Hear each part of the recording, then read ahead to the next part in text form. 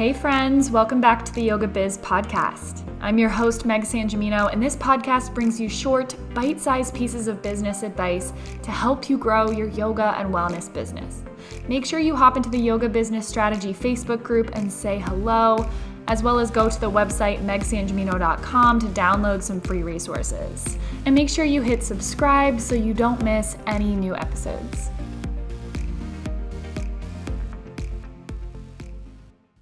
Hey everyone, welcome back to episode 107 of the Yoga Biz podcast. Today, by popular demand, I'm going to be giving you some content ideas, social media or email, whichever one you're using, or maybe both, for yoga teachers, specifically for yoga teachers.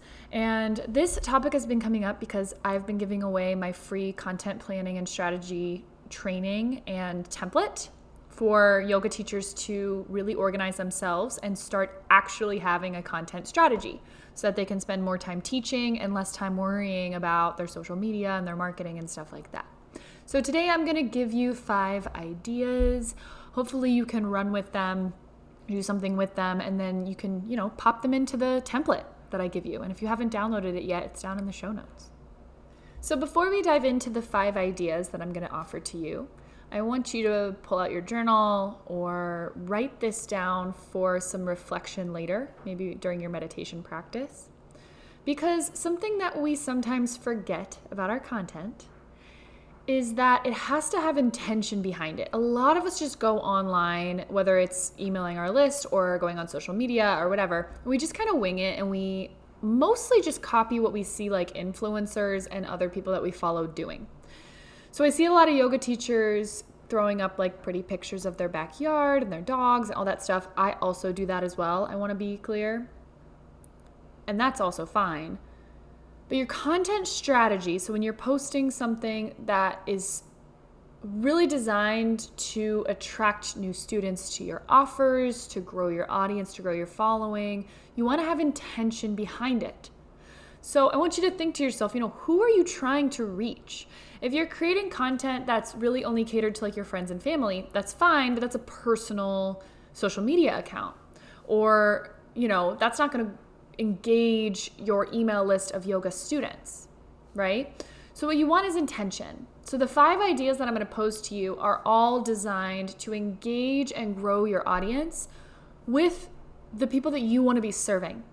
So if you're not clear on who your ideal client is, that's a really good place to start. Who do I want to be reaching with my content? Really, content is just this beautiful organic way for us to reach new students. I've reached so many yoga teachers, including you if you're listening to this, by putting things out into the world, by posting, by writing, by recording. All of these things are inherently really good things. They're building community. Okay? So the first idea is to teach something. Okay? Teach someone something new, something that they didn't know. Maybe you record a video on doing a sun salutation, or you create a little graphic and you send it out to your email list. Or you define the difference between restorative yoga and yin yoga for the people who are confused about that. Okay? So teach something. That's what you are. You're a teacher. So don't question yourself. Don't wonder, am I good enough? Am I smart enough? You have something to teach, so teach. The second idea is tell a piece of your story, okay? Don't shy away from posting a picture of yourself by sending a picture to your email list. If you're on my email list, you know that I send pictures of myself, of my dog, and I often tell a lot of stories. Give them insight into what your life is like, into what your yoga practice was like, maybe before when you were more, in their shoes or something like that. But tell your story. So maybe you do some fun facts, or maybe you get vulnerable and talk about a struggle. Okay, the third one is lessons learned. So this is a really good one to help with some misconceptions. So kind of a little prompt for this would maybe be, I used to think blank, and here's what I learned about that. So for me and my audience, I often say, I used to think I had to teach 20 classes a week to make a living as a yoga teacher.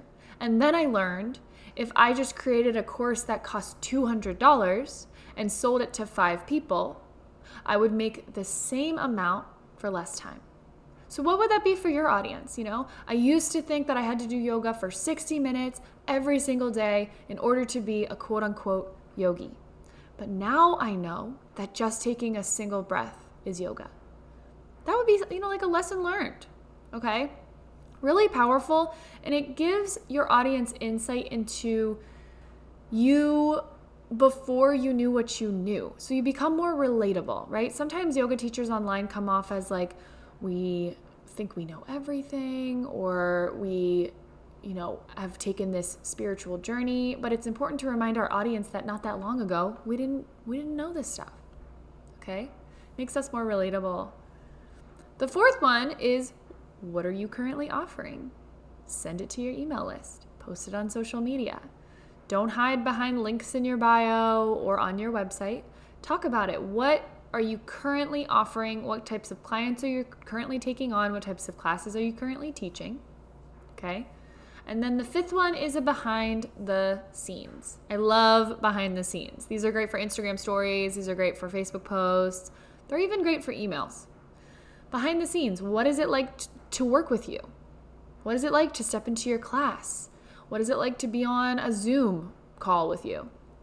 Go behind the scenes and show people what it's like. It'll help them feel more safe entering into a space with you. Okay, before you hop off here and you go down to the show notes and you download my template, here is your reminder. And this is actually outlined for you in the template, but don't reinvent the wheel. If you create one piece of content from something that I mentioned today, recycle it into multiple pieces of content. Recycle it into an email, a Facebook post, an Instagram story, an Instagram post, maybe a caption on Pinterest or something like that. You don't have to reinvent the wheel every time you create a piece of content. That's really important. Work smarter, not harder, okay? So I hope this was helpful for you. Hit me up on Instagram at Meg_Sangemino, and I can't wait to see how all of you are enjoying our free training. I will see you back here on the Yoga Biz podcast really soon.